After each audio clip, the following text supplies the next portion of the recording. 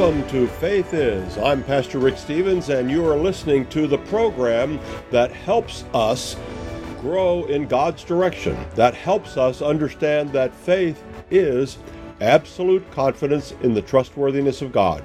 And I'm so glad you've chosen to join us. We appreciate you being here. It's always nice to have these weekly conversations where we get to talk about important things, where we get to challenge each other. And today, I have a list of 10 things that I want us to talk about. Not sure I'll get to all 10, but we're going to give it a try because we live in important times. And I want to make sure that we understand that faith will guide us through this. Absolute confidence in God's trustworthiness can guide us through these challenges and help us come out on the other side in a place we'll be glad to live and be. It's not going to be easy these days. There are a lot of challenges out there. And I was thinking about this over the last week or so, and I remember many years ago, a man named Francis Schaeffer wrote a book. The title was How Shall We Then Live, if I remember correctly. It's been a long time. I'm pretty sure I don't have the book anymore. It was made into a video series, but the real question was, how do we live in times like these? And that question hasn't gone away. If anything, it seems here recently it's gotten more urgent. And we need to think about how do we live in times like these. Now, every now and then people will say to me, well, is there any hope for the country? Or what's going on in our country? And I always say, yes, there's hope. As long as there is a God that rules and reigns, there is hope because he can bring about the right things at the right time. And there's no question there is hope. Now, the real part of that, though, that sometimes people miss and we forget to talk about forthrightly enough or even out loud is that hope that there is a God that will help us depends on our commitment to living through these days in the way that honors God. People in Old Testament times, for example, they got in trouble when they didn't put God first, when they didn't honor him, when they chased other gods, when they worshipped idols. And that's when they got in trouble as a people. Well, we're having some of those same things these days because people are chasing other gods. And I've been thinking about this whole idea a lot, and yes, there is concern that we would lose the country as we've known it, but I think the concern should go a little even deeper than that. We risk losing the civil society as we've known it. Yeah, that's often identified as part of the country, and yeah, it probably is deeply connected. But we risk falling into not just losing our country, but living in a world that we wouldn't even recognize or ever imagine coming to pass. And I don't think that's an overstatement. I know people hear people like me say that, or other people talk about the importance of paying attention in these times, the risks that we run. I don't think that's an overstatement. I think we have to face some of these risks forthrightly and recognize that, well, God put us here for just these times, and so it's up to us to step up to these times in the way that will honor God and help preserve the gifts of liberty, religious freedom, things that he's given us. Now, the last couple of weeks, I've particularly thought about that because I was privileged to attend a couple of weeks ago the Turning Point USA Faith Pastor Summit in Nashville, Tennessee. Now, that was a great trip. I had been, well, I guess I'd say by Nashville. I'd never been really to Nashville. I'd driven the highways, and you go to Nashville, or rather around Nashville to get where I was going. So I'd done that several times, but I had never actually been to Nashville to visit. So we went a little bit early and we saw some sights, and that was really quite interesting. There are a lot of things to see in Nashville. We didn't see all of them. We saw a few and enjoyed that very much. We saw the Parthenon. You might want to go see that. That's quite an amazing structure. We took a tour and we saw some things from the tour bus, those kinds of things. We maybe the highlight of the touristy kind of stuff was visiting the Country Music Hall of Fame. So now I have been fully developed in all of my cultural appreciation because I'd never been to the country music capital, Nashville, which is often thought of that way. I'd never been to that Hall of Fame, never imagined going there until this opportunity arose. And so I went and visited the Country Music Hall of Fame. Quite interesting, quite fascinating. Very interesting to take a side tour and visit the recording studio where many of the artists of years gone by recorded their hits. It was a very well-known and popular recording studio, Studio B.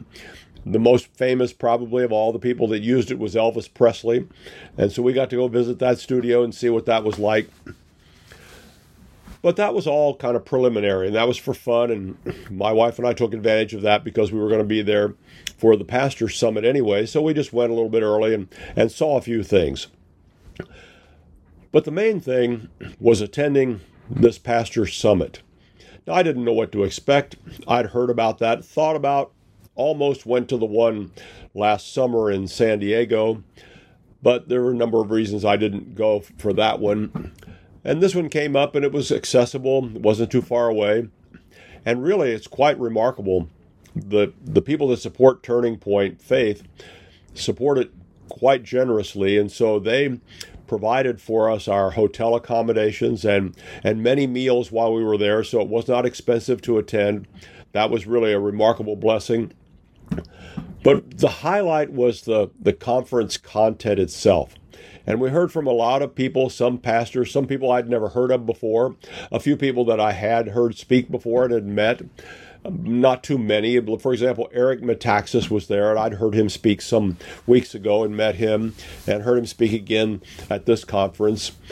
We heard former Chief of Staff Mark Meadows, who was Chief of Staff in the Trump White House for a period of time, and to hear him make his comments and his observations and his admonitions as a Christian who had worked in really challenging environments in the political world of Washington, D.C., was very encouraging, because when you get around some of these things, you find out that there are some really good people, faithful followers of Christ, who serve in these really challenging times. And we need to get acquainted with them, support them, pray for them, recognize that there is a voice for good in places we never realized there was. And so that was part of it. There were some other speakers. Really, most of them I didn't know by name beforehand. They weren't like national superstars of some kind, but they were thoughtful, committed people who really helped us understand the challenges of our times and really helped us focus on the things that we as the people of God need to stand for in these times. For example, one of the people that was there, and I'd heard this story a little bit, and you probably have too, but it's really different when you hear it in person from the people involved. But you probably are familiar with the story of Riley Gaines and all of the controversy and nonsense that went on over a transgender person competing in female swimming, and by virtue of this person, this man's physical attributes as a man, won the titles that these other girls had been working years to battle for and to strive for. And to hear her tell the story of how that was forced upon them in so many ways, and both humiliating and it's hard to describe ways. I mean, they were so badly treated. I mean, I didn't know this, but part of this goes back to the COVID days when the university where Riley Gaines was attending, the University of Kentucky, closed down and sent the students home. Well, she needed to continue training, but all of the public swimming pools, even in her hometown, were closed. And she lives in the Nashville area. So she, in the middle of winter, began swimming in a lake, wearing a wetsuit to keep her strength up. Every day she would swim. Now, I'm not unfamiliar with cold weather. I'm not against cold weather. Sometimes I say I like cold weather. But can you imagine every day getting in a cold pond and swimming miles and miles and miles because you have a dream of winning a championship, only to get back to the university and begin competing for that championship and find out that a man pretending to be a woman is taking over that sport, and they are forcing you to accept it. So you get some of the idea that when you hear these stories, and you just can't wrap your mind around some of these kind of things and the outrage that goes on with this. But anyway, the Pastor Summit was very challenging, very informative, opened my eyes to some things I didn't know, reinforced many of the things I did know, and helped me realize that in a more profound level maybe than I had before, I've always thought this, that it's the people of God, it's the church, and in many ways it's the pastors that are going to need to step up for these times and get our country back to where we need to be and keep on the path of truth. I mean, we're abandoning truth of all things. So that's what made me think of this idea that Francis Schaeffer had raised. How do we live through times like these? How do we navigate such challenging times? I mean, some people would say, well, I just don't want to have to face it. Well, we can't run away from it. We can't. It's here. It's right in front of us. Where are we going to go? And we must not deny that it's real. I mean, the challenges are real. They affect our sons and daughters, our grandchildren. They affect our neighbors and our friends. We can't deny that. And I know a lot of people say, well, I just wish I lived in easier times. I wish I could go back 20 years ago or 30 years ago. The country was in a better place. Well, I understand all of that. I lived through that, same as many of you have. And so we can't really run from this. We can't deny what's going on. Perhaps what we need to do is stop and realize that we aren't here by accident. Now, I don't know that I ever expected to have to face these kinds of things. I don't know that I ever aspired to have to speak out about things that are obvious. I don't know that I ever thought that it would be significant that I would need to be involved in these kinds of conversations and push back against transgender ideology and all kinds of other things that deny reality. But here you and I are. We are here. And apparently, and I have no idea why he would do this. I mean, it's kind of amazing. Apparently, God thinks we're the right people for this time. So rather than shrink from this, we should stretch in God's direction. And isn't that what we all want to do?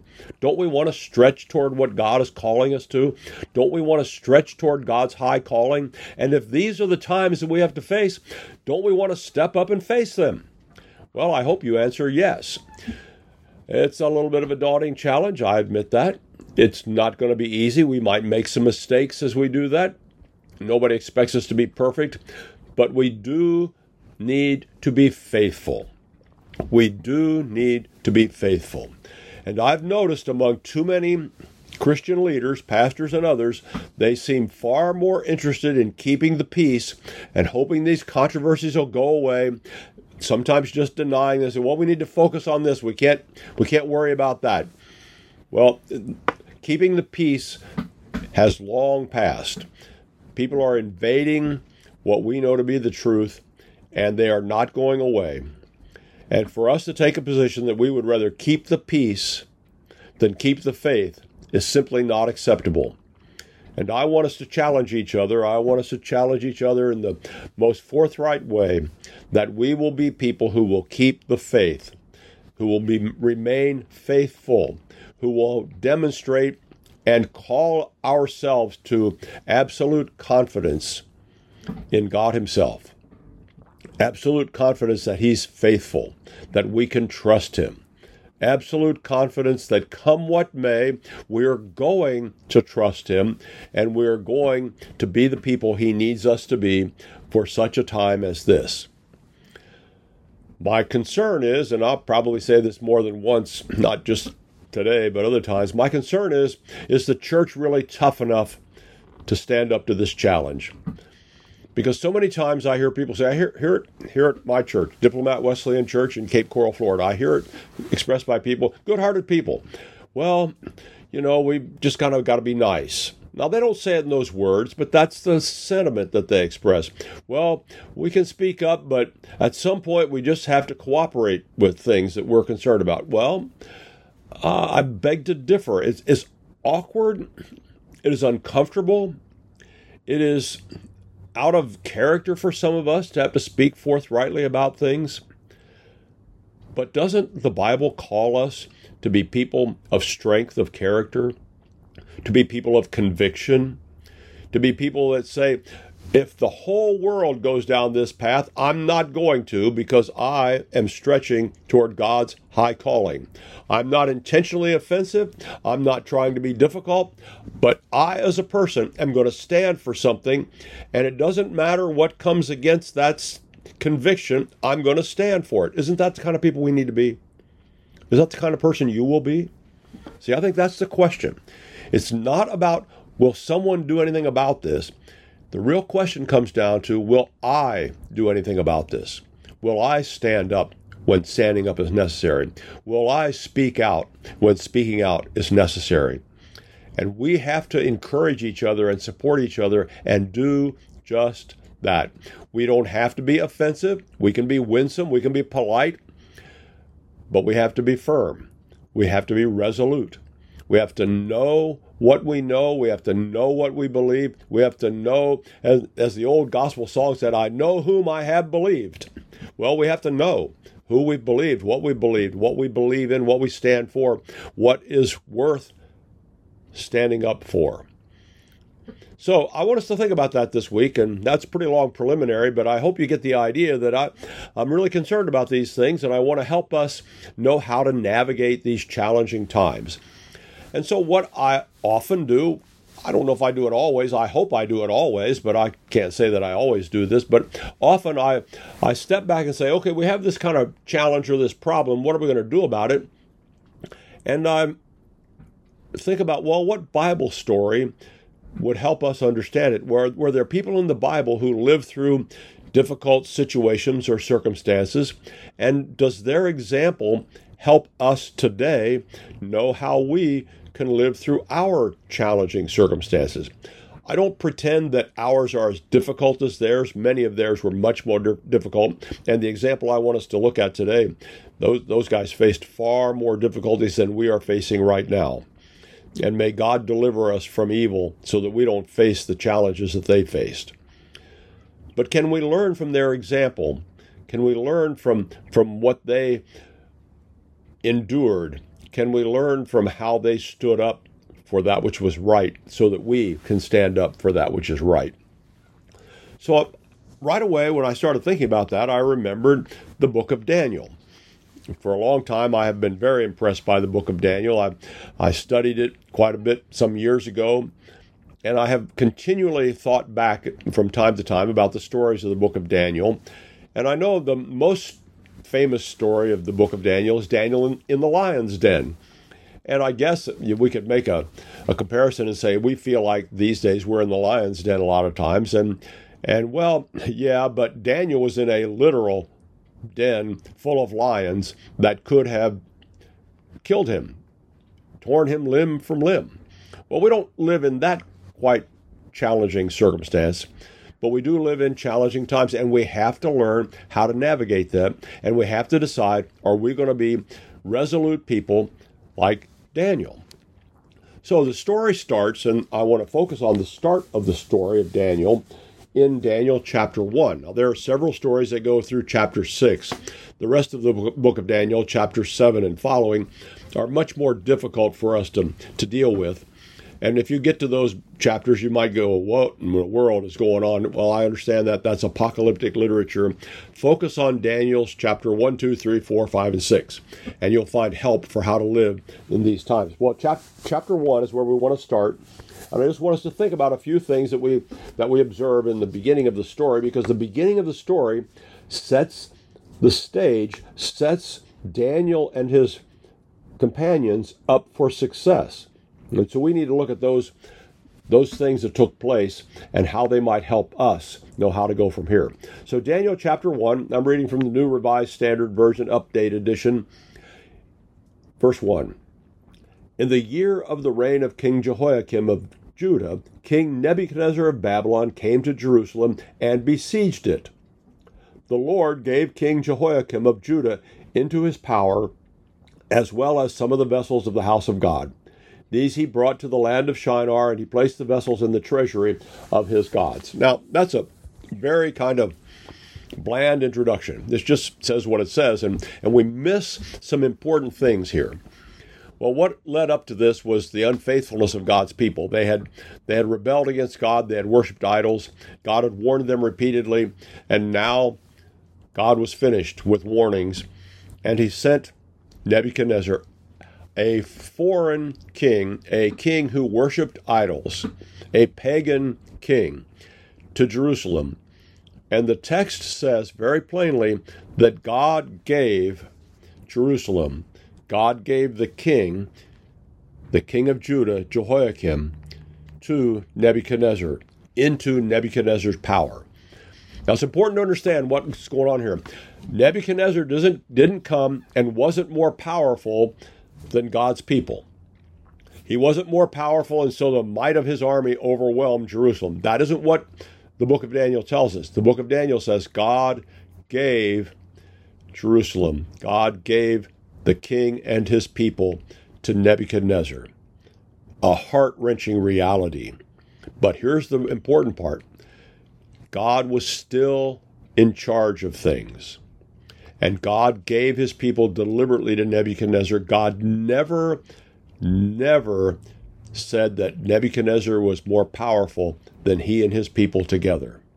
Never is that said. It was only said, and Daniel is clear about this, that God gave his people to Nebuchadnezzar. You see, we are God's people. And the only way that God's people lose is when they abandon God. God is stronger than all of the enemies that come against us these days. He is more powerful than all of them put together. Our only risk is when we abandon faithfulness to God. And don't miss that. Our only risk, that's really important, is when we abandon faithfulness to God. And God's people did. And that's why God gave them to Nebuchadnezzar. Also, there's a little clue in that first little introductory statement of the mindset of the people of those days.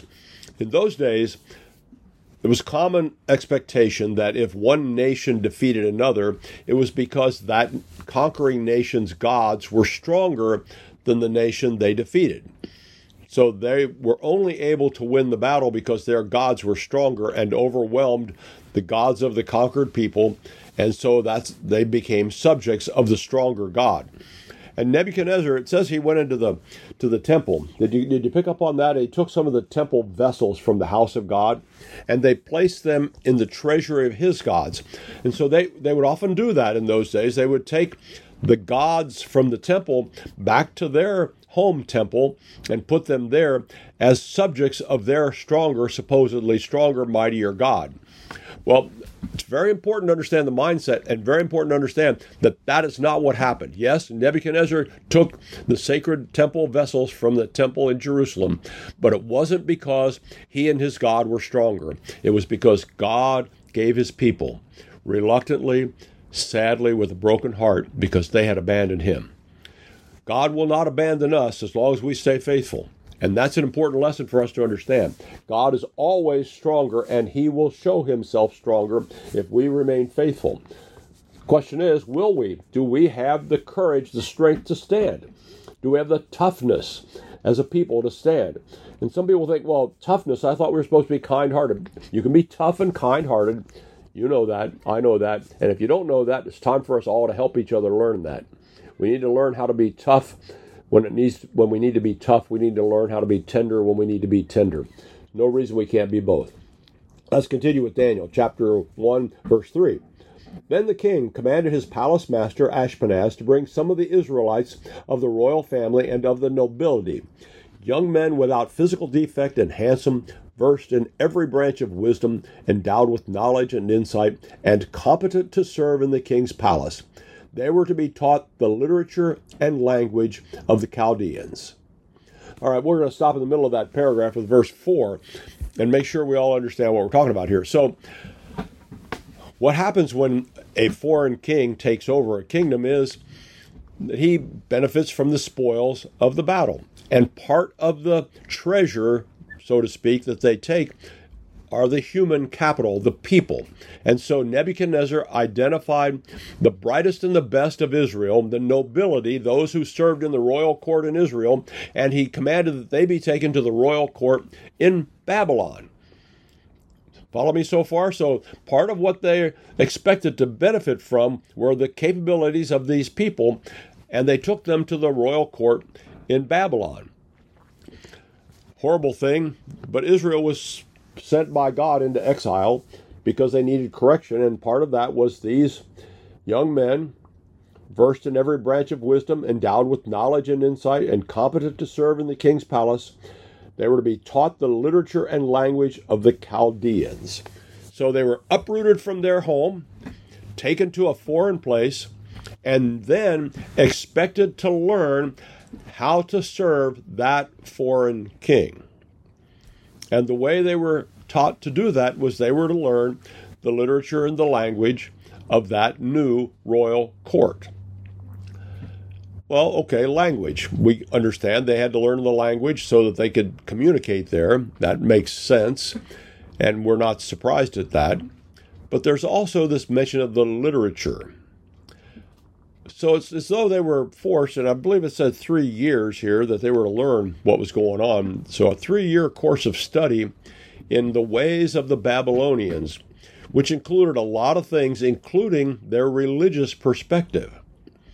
So they had to learn the pagan way of the gods, so to speak. Now they knew, those Hebrew men knew that there was one God, Yahweh, the maker of heaven and earth. They knew he was God. They were not naive about that.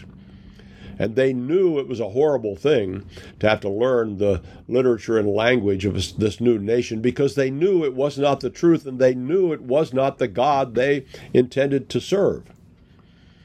But they were forced into this course of study, 3 years. Now imagine, you're in this environment, you are forced to do this, you have no choice. You have to learn all of the superstitions, all of the way they thought about gods. One of the things that they had to learn about was the way the people of Babylon interpreted dreams and visions, because that was a very big deal to them. They were very big into that, and that plays in the rest of the stories of the book of Daniel.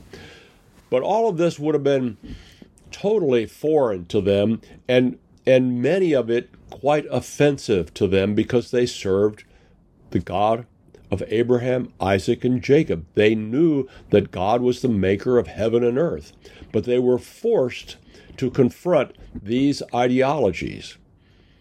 Similarly, today, we are forced to confront ideologies that we know are simply offensive both to us and to God. We know they are not the truth. We know they are wrong. So in many ways, we face the same battle of ideology as Daniel and his friends. We can't escape. It's right there in front of us. They won't let us escape. And yet we have to figure out how we're going to navigate that. How are we going to learn what's going on in our world, and how are we going to remain faithful at the same time to what God expects of us? Now, our task is not as challenging as theirs. They were forced to learn that under extreme penalty, even the penalty of death, as we know from other stories in the book, and as we'll understand a little bit as we get further into this. So they faced far more difficult challenges than we do. And yet they managed to get through. How did they manage to navigate that? What did they know that we can learn from? What did they know that helped them stand up for what they knew was the truth? How did they remain faithful to their God, the one God, maker of heaven and earth, in the face of such coercive pressure to learn the literature and language of the Babylonian royal court? How do you do such a thing? You can't just say, no, I'm not going to take that class. No, they required that. You can't just say, no, I don't want to think about that, and go into denial. That would have meant severe consequences. Remember, they were expected to learn all of this so they could serve the king of Babylon, a pagan king, the king that had taken over their sacred temple and their city. And yet they navigated. How did they do that? What did they do that made the difference? Well, we're going to talk about that, and we're going to identify that, and we're going to ask ourselves, can we be that same kind of people? We're going to get to that in just a minute.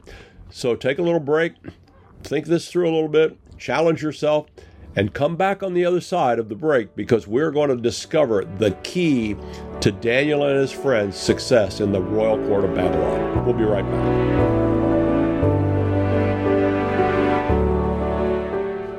Whether you're an independent, a Democrat, or a Republican, one thing remains true. Airborne viruses love us equally. You've all heard Malcolm and the great Dr. Peter McCullough talk about the advanced nasal solution Cofix RX. Cofix is made in the USA and recommended by thousands of doctors and pharmacists nationwide. Did you know that doctors and nurses have been swabbing their noses with povidone iodine to protect from airborne threats like colds, flus, and pandemic-era strains for decades? Cofix RX took that idea and made a more complete nasal formula with lasting cleansing effects. Maybe you're traveling soon or going to an event. Are you concerned somebody nearby might be sick? Maybe the office or classroom stresses you out.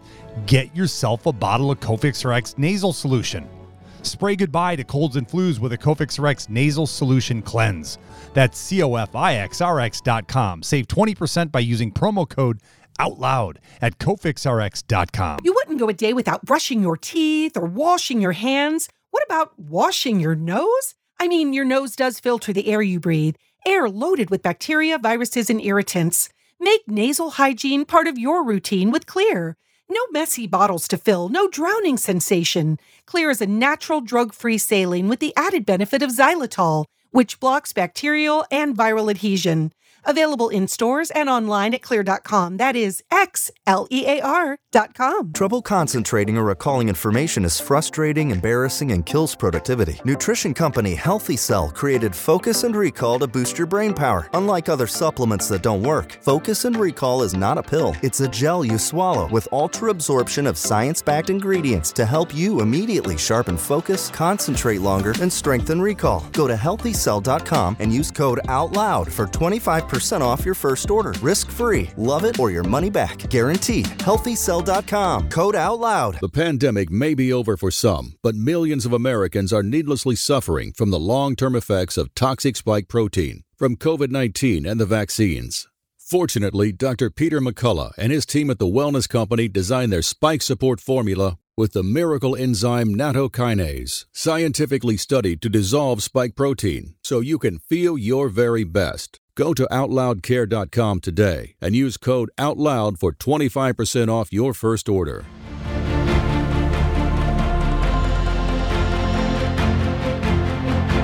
AmericaOutloud.com. If you can't find it here, you can't find it anywhere.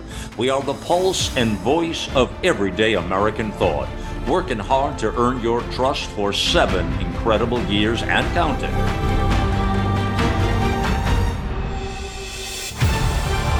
America Out Loud Talk Radio. Liberty and justice for all. Well, welcome back. I'm Pastor Rick Stevens. So glad you're continuing with us today. We've been talking about Daniel and his experience in the royal court of Babylon, the horror of being defeated by a pagan king and watching the temple of God be destroyed, looted, the treasures taken to a distant country, and he and his friends taken and expected to learn the literature and the language of the Babylonians so they could serve a pagan king in that royal court. And how did they manage that? Well, I'm Pastor Rick Stevens, and we're continuing that conversation now. And I promised that we would talk about what it took for Daniel and his friends to stand up in such times as these. They were under enormous coercive pressure that could have resulted in the loss of their lives if they did not navigate well, pressure that we do not face. We might face some kinds of pressures, but it's not like somebody's going to come for us with a sword. How did they manage that? Well, they were expected to be taught over a period of time, 3 years, and to be educated according to what the king wanted them to be educated. And so we pick up the story in Daniel chapter 1, verse 5, where it says, "The king assigned to them a daily portion of the royal rations of food and wine. They were to be educated for 3 years, so that at the end of that time they could be stationed in the king's court. Among them were Daniel, Hananiah, Mishael, Azariah from the tribe of Judah. The palace master gave them other names. Daniel he called Belteshazzar, Hananiah he called Shadrach, Mishael he called Meshach, and Azariah he called Abednego. So even their names were changed, except Daniel remained Daniel throughout the rest of the story, and some of the other names were used differently, but they were given different names, and even in the giving of those different names, it implied that they were to be faithful to a pagan god, a god that was not the one God, the one true God that they served as God's faithful people. So here they were, expected to serve in the royal court, expected to learn all of this for 3 years. They were even given a diet from the king's rations, so they were well fed according to the Babylonian idea. And now they have to figure out how to navigate getting through all of this. Verse 8 tells us the key to what happened. But Daniel resolved that he would not defile himself with the royal rations of food and wine. So he asked the palace master to allow him not to defile himself. Now God granted Daniel favor and compassion from the palace master. The palace master said to Daniel, I am afraid of my lord the king. He has appointed your food and your drink. If he should see you in poorer condition than the other young men of your age, you would endanger my head with the king. Then Daniel asked the guard, whom the palace master had appointed over Daniel, Hananiah, Mishael, and Azariah, Please, test your servants for 10 days. Let us be given vegetables to eat and water to drink. You can then compare our appearance with the appearance of the young men who eat the royal rations and deal with your servants according to what you observe. So he agreed to this proposal and tested them for 10 days. At the end of 10 days, it was observed that they appeared better and fatter than all the young men who had been eating the royal rations. So the guard continued to withdraw their royal rations and the wine they were to drink and gave them vegetables. To these 4 young men, God gave knowledge and skill in every aspect of literature and wisdom. Daniel also had insight into all visions and dreams. Well, how about that? Isn't that interesting? What was the key to Daniel and his friends being able to navigate the challenge of the royal court? Now, some people will say, well, they had a better diet. No, that's not the key. That's not the key, really. It's part of it. It had a part to play in that. But what was the key to their ability to navigate in the royal court? 3 words. But Daniel resolved. Daniel resolved he would not defile himself with the royal rations.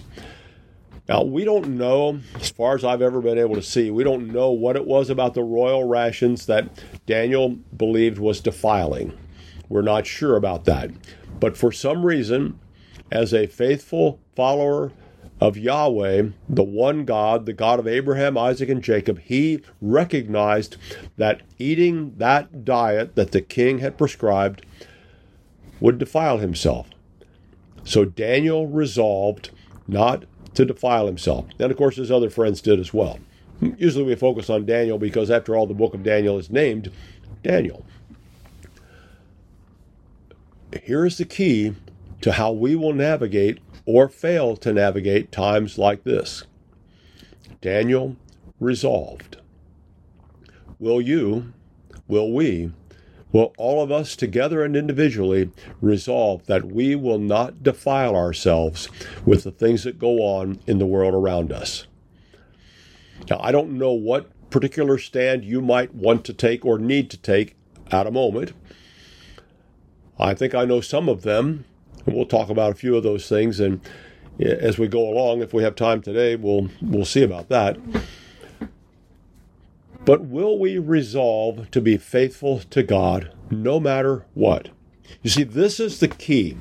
The reason these men were in the pagan court in Babylon was because God's people had turned away from God. They had followed idols, and God finally said enough.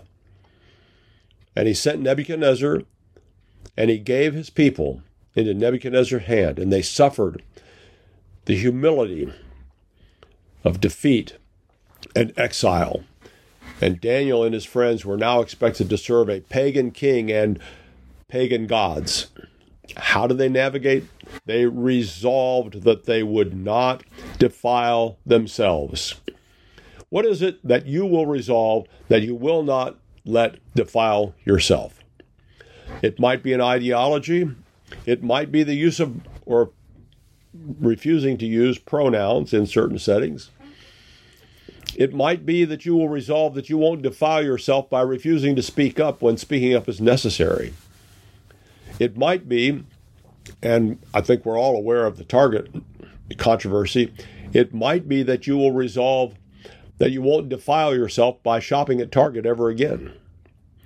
Now you might say to me, well, but how does that defile me? It's just where I go to buy groceries or whatever you might buy there. I understand that. It's just a store. I understand that. But when does your conviction become more than just a? When do you say, I'm going to resolve that I will not defile myself, and I won't do that? Now, I've made that decision. I'm finished shopping at Target. I live in an area here in Cape Coral, Florida, where when we first moved here more than 25 years ago, there weren't a lot of shopping options. We were kind of out in no man's land in a certain respect. Well, there's lots of people out here now. But we had to drive quite a distance for groceries and for other things, or quite a distance is the way we thought of it. And now some people who live in rural counties, they would say, oh, you didn't drive far at all. I get that. Okay. But since we live in the third largest city in Florida by geography, it felt like a long way we'd have to drive for some things. So it was kind of nice when some of these retail businesses opened not very far from our house. And it made it convenient to pick up some things. It made it easy to do that. Well, I'm not a big shopper at Target, so they're not going to suffer a lot from the few things that I would buy. But even at that, I'm not going to go there. I have enjoyed the services of one of their ophthalmologists, or I guess I should say optometrists, that has examined my eyes and helped with my glasses, and I've thought he gave me great service. I appreciated that, and the optical department did the same. But I'm going to have to find another way to accomplish that goal, because I cannot defile myself by going back to Target. Now, some of you might say, well, that's not me. You know, you have to decide what it is that you have a conviction about and where it is you will stand. It's not up to me to decide that for you. I don't pretend that. And yes, I understand, well, a lot of the places are just as bad. Well, that can be true. I'm not quite sure they're just as bad as the outrageous decision that Target made to target our children with these outrageous, what would you say it, costumes, outrageous clothing to engage a designer that's a Satanist. I don't know whether any of it's quite that bad, but I understand the difficulty. And I understand, and I'm not taking names or anything like that, I understand that we have to make decisions, and so many of the companies are so bad in so many ways, we can't find a company that's completely upright in everything. I understand that. My question isn't about that. My question is, what will you resolve to do to take a stand for truth and righteousness? Daniel resolved, and it was over diet, and we don't understand, as far as I've ever been able to tell, we don't understand why diet mattered so much. Now, yeah, we understand that God's people had some dietary expectations. Yes, we know that. But we really don't know what it was about the diet that caused Daniel to say, this is as far as I'll go, I will go no further. They already had to learn the literature and language of the Babylonian royal court. But at some point, Daniel decided that this food, this diet was not going to be acceptable, and he was drawing the line right there. My question for us is, where will we draw the line? Now, if your line isn't Target, okay, I'm not going to beat you up over that, but I want to know what your conviction is. Where will you take a stand? What will you stand up for? What will you resolve? That's what matters. There are many places you can take a stand. I want to know where you will stand. And if you will stand, are you tough enough to take a stand? Now, in Daniel's case, it was a huge risk. They could have easily killed him. In fact, the guy he asked for help knew he was risking his life. You heard the story. You heard me read it. So this was not something to be done lightly. But Daniel resolved, and he was not backing down. Well, they did change the diet, and they did turn out better, and that was all good. So it ended good because he had resolved for that. But here's what the real depth of what went on there. It wasn't so much about the diet, wasn't so much about the food, but that as a result of that, when you read there, Daniel resolved in verse 8, and then you go down to verse 17. To these 4 young men, God gave knowledge and skill in every aspect of literature and wisdom. Daniel also had insight into all visions and dreams. See, God rewarded their faithfulness by helping them with the coursework that they had to learn. He helped them navigate their way through that, and he gave them, as it says here, knowledge and skill in every aspect of literature and wisdom, and also insight into visions and dreams. And of course, the visions and dreams will have huge importance in the stories that unfold after chapter 1. We won't get that far today. But the key for us to notice is that facing this absolute coercive pressure, Daniel resolved, this is as far as I can go, no farther. And God honored that faithfulness. Our challenge is, where will we draw the line? Where will we stand up? Where will we refuse to go further? And then we can have confidence that God will be with us, because God is with his faithful people. It doesn't mean we will survive every situation. The Bible is never promising that we will survive every situation. Now, the stories of Daniel are remarkable how they survived. Remarkable. And I'm not going to tell you, because God's people have experienced terrible consequences because they were faithful.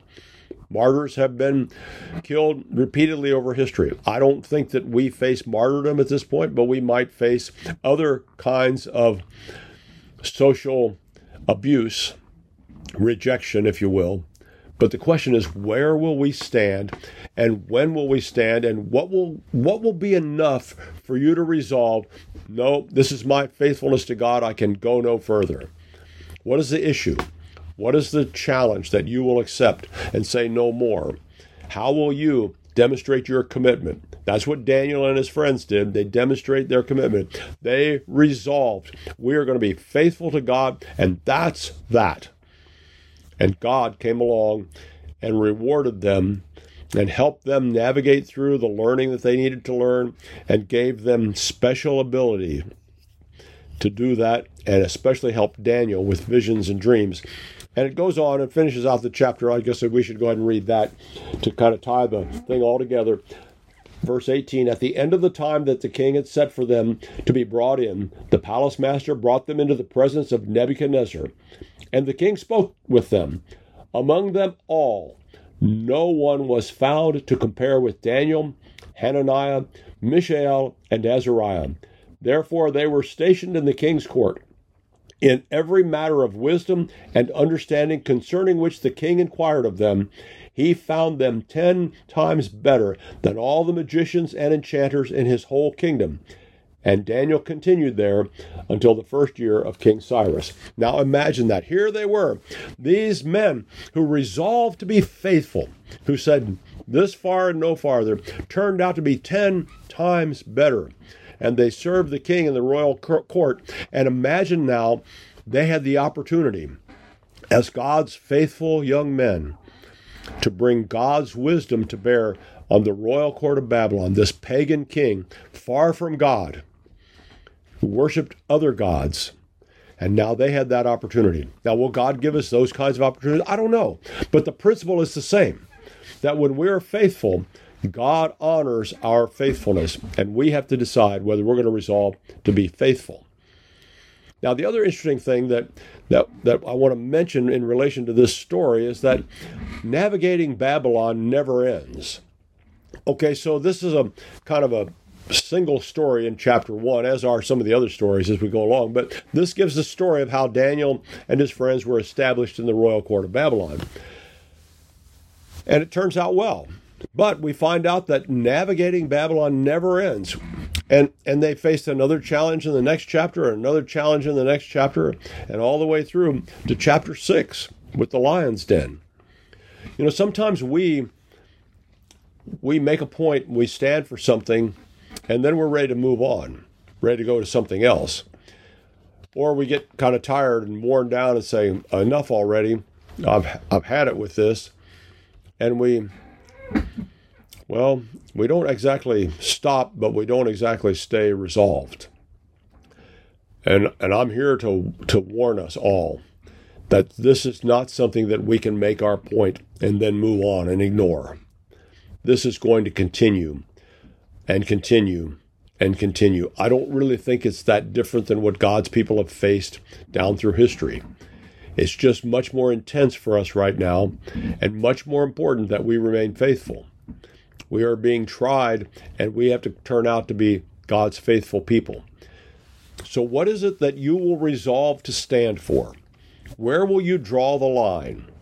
You know, for a long time in my life, I've watched the church, the people of God, when they come up to a line and then they kind of move the line because, well, there are other things that are more important. At some point, there is nothing more important than what God asks you to stand for faithfully. At some point, and it may not be diet, that's what it was for Daniel. To me, it's the most curious thing. Why was that the issue? I don't know. But they decided to stand. And you might come up to something and say, well, this doesn't seem like such a pressing concern. But you will have some conviction. You will hear someone say, your friends might say, or you might be talking to your friends at church, and you might decide, we have to stand here. And you might think it's the oddest reason to stand, and I don't know what that might be.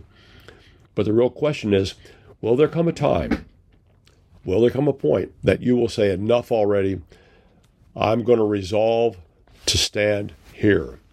And I'm going to stand for what God says is truth, what God says is right, and I'm not going to be persuaded otherwise. That's the question that we all face. And I hope you'll answer that when it comes time. You see, in all of this, Daniel stood for that which he knew was true and right.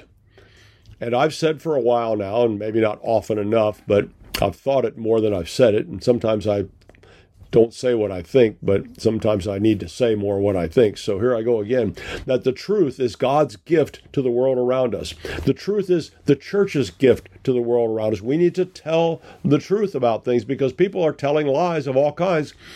I mean, who would have ever imagined that we would tell ourselves the lie that a man can be a woman or a woman can be a man? I mean, it's just preposterous. And we need to tell the truth about everything. We need to stand up for that. And then we need to live that out. There's a book I read several years ago called Live Not by Lies. You see, it's one thing to declare the truth. It's another thing to make sure you live the truth. And that's what Daniel did. He resolved to stand up and to live out the truth. And we have to decide whether we're going to be that kind of people or not. And sometimes it will cause us to be targets of the most outrageous stuff. So you may have heard, and I don't know how you even wrap your head around this. Really, I just don't. But for a while, many of us have decided that it's important for parents to have the opportunity to raise and shape their children that God has given them according to their conscience. And so we've stood up for and advocated for parents' rights in many different ways. A lot through the school system here in Florida. I've been a part of that, advocating for parental rights, encouraging legal changes, that the legislature would pass laws to support parental rights. Well, and guess what happened this week? Along comes the Southern Poverty Law Center, and they declare that groups that support parental rights are actually hate groups.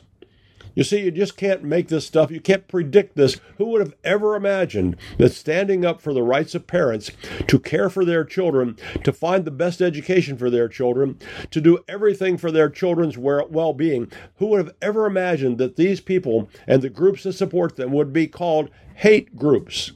You see, when you make a decision of where you'll stand, you never know what will happen. But you have to always be aware that when we stand for what God says is right, when we stand for His truth and righteousness, then we stand on solid ground, and we cannot be moved, and we will not be moved. So I just hardly know how to even talk about the outrageous statement that people who advocate for parental rights are hate groups. I just don't. How do you come to grips with that? But I'll tell you what, that's a place we can stand and say, listen, the Bible tells us that children are a gift from God, and these parents are entrusted with the responsibility for that gift, and we're going to stand up for them and their right to raise and shape their children and their responsibility to do it before God. And you call us a hate group if you want, but how do you call parents and the people that support them who love their children and love those kids enough to stand up for them? How do you call that a hate? I'm a little concerned, but maybe you and I together can encourage each other to stay strong, to be bold, and to remember that God is with us, and we can be faithful to Him. Wherever we go, whatever we encounter, God is with us. So go with God, be faithful, take a stand, be resolved, and we'll come back together next week and challenge each other some more. May God bless you and your family.